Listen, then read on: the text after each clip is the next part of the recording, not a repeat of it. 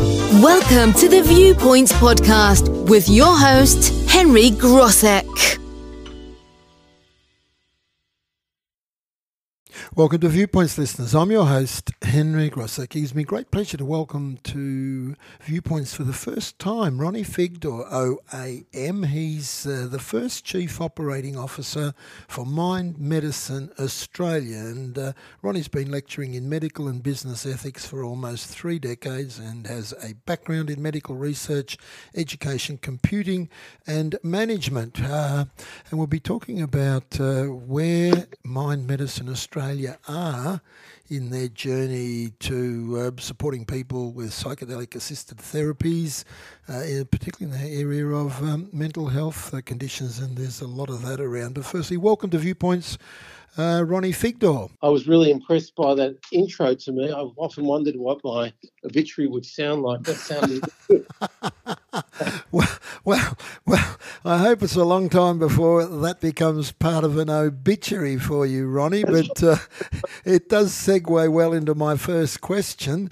Medical research, education, computing management, and of course the inaugural Chief Operating Officer now for Mind Medicine Australia, and ethics is a big part of your professional background. Yes. Such a diverse portfolio. Just give us a bit of a sketch of how come you've been in all those areas, and what is there a common thread? There's definitely a common thread, a thirst for knowledge, I reckon. Also, I'm probably a bit of an unsettled person. I like to do different things in different parts of my life. It's not just changing workplace, but also changing vocation. And yeah, I've moved around a lot and enjoyed all of it. Yes. And now you've landed as the first Chief Operating Officer at Mind Medicine Australia. Well, firstly, tell us a bit, for those people who are not familiar with Mind Medicine Australia, who they are and what they do. Okay. Very briefly, Mind Medicine Australia has been going now for a few years. It's probably the premier organisation advocating for the enormous number of people with mental health issues in Australia who could be treated by the use of psychedelic-assisted therapy. So it's psychedelics in a therapy session. That's what should be clear. And so what it does is it advocates for them and funds research, and has spawned even a training program for clinicians. We can speak about that shortly. So that's what it advocates for those people who are unfortunately suffering from mental health issues and could be treated with better therapies. And your reason for gravitating or hurtling or directing yourself into this particular role, given your breadth of professional portfolio? Right. Well, I've just come from about 15 years running not-for-profits, but my background was also in medical research and pharmacology, and as you mentioned, also in education. I've suddenly found this role really brings together all of those things: my background in pharmacology, my passion for making a difference in society, my love for education, and also my reasonable expertise in managing not-for-profits and making sure that they run effectively and with good corporate governance. Well, that all ticks those boxes. Now, before we get on to the psychedelic-assisted therapies, the massive scale, and it's on your website, of mental illness in Australia, it's getting worse. I'll just read out a couple. 1 in 5 adults with chronic mental illness, 1 in 8 on antidepressants, 1 in 4 older people, and 30 children. It's just going up. Over 45% of Australians will experience a mental illness in their lifetime. What's going on there, and has the pandemic accentuated those figures? I'd like to say that's what it is, but in fact you're actually reading stats that were pre-COVID, so pre-pandemic. The World Health Organization released stats last week. I've got from the Journal of American Medical Association, JAMA, on the 17th of June. is scarier than that. Do you want to give us a couple of figures just to scare us? Yeah, well, your listeners won't fall asleep at night, but to give you some idea, they describe it, by the way, as a human rights issue. They say that the anxiety and depression in the first year of COVID rose 25%. They reckon that nearly 1 billion people worldwide have a mental health disorder, and that was exacerbated by pandemic. You're talking enormous figures. I mean, one of the things, I think we're lucky, I suppose, in Australia. We're a reasonably well-off country, but in low to middle-income countries, they were talking about one psychiatrist for every 200,000 or more people. Now, we do better than that, but we're still not addressing the problem. So the 1 in 5 Australian adults, I'm worried, is probably higher than that since pandemic. I'm worried. I'm saddened to say that 2 of our first responders last week took their own lives, 2 in 3 days. It's unfortunately not an uncommon occurrence. People, listeners who are listening to this should actually reach out for help if they need help, but we are not addressing the problem. And it's partly because the tools we've been using just haven't met the needs. And there are better tools available, but have not been accessible till now. Yeah, looking at depression and PTSD, for example, the evidence suggests that in depression, only 35% of sufferers experience remission from pharmacotherapy, antidepressants and or psychotherapy, and only 20 to 30% with PTSD show some response to the same, and only 50% to any treatments, and remission rates are as low as 5%. Yeah, they're scary figures for people who are suffering from those sorts of mental health issues, I would suggest, Ronnie. Well, Henry, they're not only scary, but people who are suffering from mental health issues probably could have told you this without actually reading our website. They are intimately aware of it. We've got people, unfortunately, we've got another one in the last 6 months who took his life, was waiting to access this therapy, the psychedelic-assisted therapy, and unfortunately couldn't wait any longer and took his own life.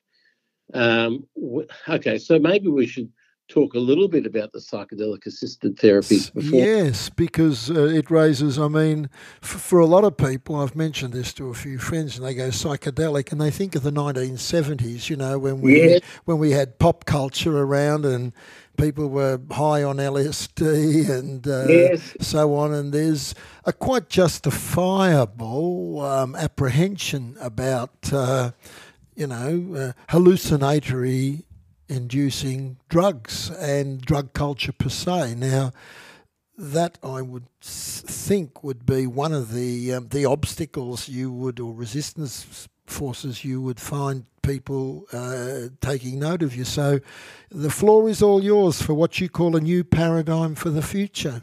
That's right. So everything you say, I'm embarrassed to say that I also felt the same way when I was first approached a few months ago to move to Mind Medicine Australia. I was approached from very high flyers, Tanya de Jong, Peter Hunt, Admiral Chris Barry, who's he's past chair of the Defence Force. You've got the Honourable Andrew Robb. People would know him as Australia's Minister for Trade and Investment and other things. Think, hang on. They're approaching me about this sort of, this is really sus, and you've got these people, heads of mental health at the university. They're approaching me to come. I thought, hang on, I've obviously missed something, and you're quite right. I, like probably many of your listeners, have in our minds some of what I've now discovered are some of the myths of psychedelics. And they're hallucinatory, and that people get high on them, and it's dangerous, and a whole lot of myths. They're addictive. Well, it turns out that most of that is actually not correct. But of course, I had to get involved in this to understand that more. So, just to say that first thing is it looks like that these psychedelics were actually in pretty good use many years ago. In fact, probably already by the ancient Greeks.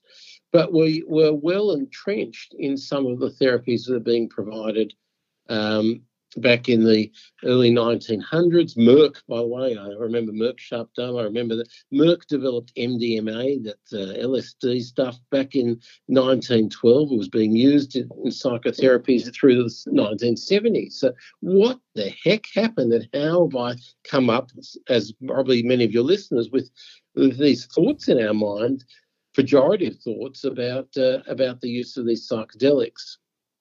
Well, given that they were in such good use and we now haven't been that, why did they stop? Well, it turns out the psychedelics were criminalised from about 1970. MDMA, that LSD stuff, was criminalised back in the 1980s. Why? So most of your listeners, I suspect, would be too young to remember that in the 1970s there was President Nixon, there was the Vietnam War, and lots of anti-war protesters in the US and to some degree back in Australia as well. And it appears that the drugs that they were using at those days, which they were using, by the way, community-wise or recreationally, but not necessarily under therapeutic advice, was one way of controlling that population. So it sounds conspiratorial, but it turns out that John Ehrlichman, who was a senior Nixon aide, admits subsequently in the hearing that the anti-war left had to be controlled, but you couldn't stop them, because you couldn't arrest them because they were anti-war. So what we did is the way to get at them was to criminalise the use of marijuana and heroin and other psychedelics. And then we could, and this is a quote from him, his testimonial, we could arrest their leaders, raid their homes, break up their meetings and vilify them night after night on the evening news. Did we know we were lying about the drugs? Of course we did, says John Ehrlichman. So because they were criminalised, you and I grew up, I suspect you're a lot younger than me, Henry, but you and I with the view that it was bad for you. It was illegal, so it must have been bad for you. Blow me down, the research of recent years shows that they're extremely therapeutic and with high rates of remission after therapeutic use. That's really quite amazing. Given that they were criminalised and shunned by many of us, where was the breakthrough in going down the path of testing them? Because there's always somewhere along the line somebody of thought that goes down, as an outlier in research, testing something or trialling something, or by accident stumbling on something that erstwhile was thought useless or even bad. So was there a particular moment, a particular person? Well, the particular moment, interestingly enough, by the way, already it's a great question. I'm not even sure I know the answer, but I can tell you back in the 1950s and 60s, already over 40 to 50,000 patients were part of therapeutic psychedelic sessions.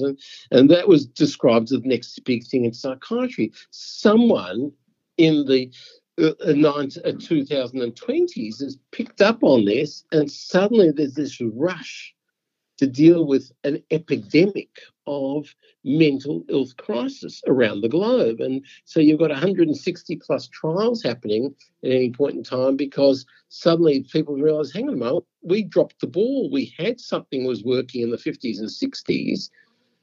Someone, I don't even know who suddenly picked it up, but of course it's been trialled and studied in many, many countries. Leaders, by the way, would be the US, Canada, Israel, and several other countries where it's now becoming quite the norm to trial and possibly treat those with a mental illness in an therapeutic session. And Henry, could I stress about the therapeutic session now? Absolutely. Let me make it clear. MMA has no particular view on use outside of therapeutic sessions, not what our focus is on. Our focus is on making sure that during a therapy with a clinician, maybe a psychiatrist or psychologist, sometimes a neuropsychologist or psychotherapist, they will give you, let's say, a 25 milligram dose in a single tablet of, let's say, psilocybin from what you and I know as magic mushrooms. Mm-hmm. And then the person is walked through for an extended period of time the process of the opening up of their mind. And unlike the current antidepressants, which you correctly pointed out earlier, don't seem to be as efficacious as we'd like, those antidepressants keep you going sometimes indefinitely. Unlike these psychedelic assisted therapies where you might have 2 or 3 sessions and you're effectively cured. You see, with antidepressants or anti-anxiety tablets, that's just a management tool that doesn't cure you. But through these PAT, these psychedelic assisted therapies, you might have 2 or 3 sessions and you're cured. It's quite amazing. How has this been accepted by the establishment medical authorities? Because there's always the establishment there that views these things. Are they interested, defensive, positive? Okay, so the tide is changing. There's no doubt in my mind the tide is changing. I've walked into the organisation just at the right time because it's currently a Schedule 9 drug, which is basically a prohibited substance. To have a trial done in Australia, you apply for a special access under a special access scheme to have it trialled, and that's been happening around the country. But what I say that the tide is shifting because the research is so overwhelming, and now you've got so many universities here in Australia that are getting involved in research, so many politicians that have picked up on this, that people are saying, hang on a moment, something's happening. And yes, it is a paradigm shift. We've got something that we should be using to address a growing pandemic, and that pandemic now is one of mental illness, which is just increasing. Now, you said this was a game changer. Explain that a bit more. What do you see 5-10 years down the track? Well, at the moment, the TGA, the Therapeutic Goods Administration, who are, I suppose, our equivalent of the US FDA, they're currently reviewing the rescheduling of some of these psychedelics to be used as part of a therapy session, and they would be only used in that session, but basically there'd be a Schedule 8 drug that it's not the sort of drug you could even get a prescription and go get it over the counter. It's administered by the professional, the clinician at the time. But that's currently on the cusp, and I can see that in 18 months' time, and I hope the TGA do finally approve that in September. Certainly, if anyone's concerned, there was a submission period that's finished about 3 weeks ago, but certainly people can speak to Mind Medicine Australia or their local MP and just make sure that things are progressing well. But I can see in 18 months' time, we're going to kick ourselves that we've been sitting on therapies for decades that we had not used, and we've lost so many lives. And as the World Health Organization says, this is a human rights issue to give ready access to people in need of mental assistance, to give them access to the tools that they need. It's not the only tool, by the way. Current methodologies should continue. This is one extra piece in the puzzle, if you like, or an extra part of the repertoire that clinicians can use. And we're currently training lots and lots of clinicians. We start a new training in Melbourne and Sydney in a couple of weeks' time. It's called CPAT, certification in psychedelic assisted therapy. That's going to be the flavour of the month. And in 18 months' time, you won't be able to get into a course because there are going to be so many people who've signed up that we can't run the courses fast enough to give that extra tool in the repertoire of clinicians. And you're confident or hopeful and confident that in September the TGA will approve? I don't, having had some experience with government, lots of roles, I don't actually know what will happen. I'm certainly hopeful and tell you that programs like this, Four Corners, 60 Minutes, all of them are picking up this over the last couple of years, and currently we've had calls recently. They're running with it because they can see the writing on the wall, and I can see now that if people vote with their feet or shout loud enough, people will hear. We've actually, by the way, Henry, this is important, we've got 35 chapters of MMA, Mind Medicine Australia, around Australia and New Zealand, and it's grassroots level. I must admit, a lot of the people there are working in the field. I spoke to one earlier today who's actually a death doula. She works in palliative care, but they're working in the field. But there are a lot of people in the chapters are people who just want to help other people they know who suffer from mental illness, and grassroots level, and they're advocating to their local MP and getting the message out there. So do I know what would happen? I'm certainly hopeful. Am I confident? Not yet. And if people want to find out more about Mind Medicine Australia, how would they do that? At mindmedicineaustralia.org.au is our website. And for clinicians who are interested in doing the training, if you can still get in, we've pretty much closed the next intake, but if you can still get in, Mind Medicine Institute is the separate organisation associated with us, mindmedicineinstitute.org.au. That's for clinicians who wish to sign up for training. But yeah, mindmedicinaustralia.org.au is the way they can get information from us. We're happy to assist in whatever way possible and put people in touch with a chapter in Dunedin in New Zealand or in Townsville in Queensland or wherever they wish to sign up in a chapter. Well, look, I wish you all the best, Ronnie. I mean, mental health is such a fragile thing for so many people and so costly and painful when you lose your best mental health. If this can work, it would be a wonderful advance for humanity. And I can only thank you for your time to share share that information with us on Viewpoints.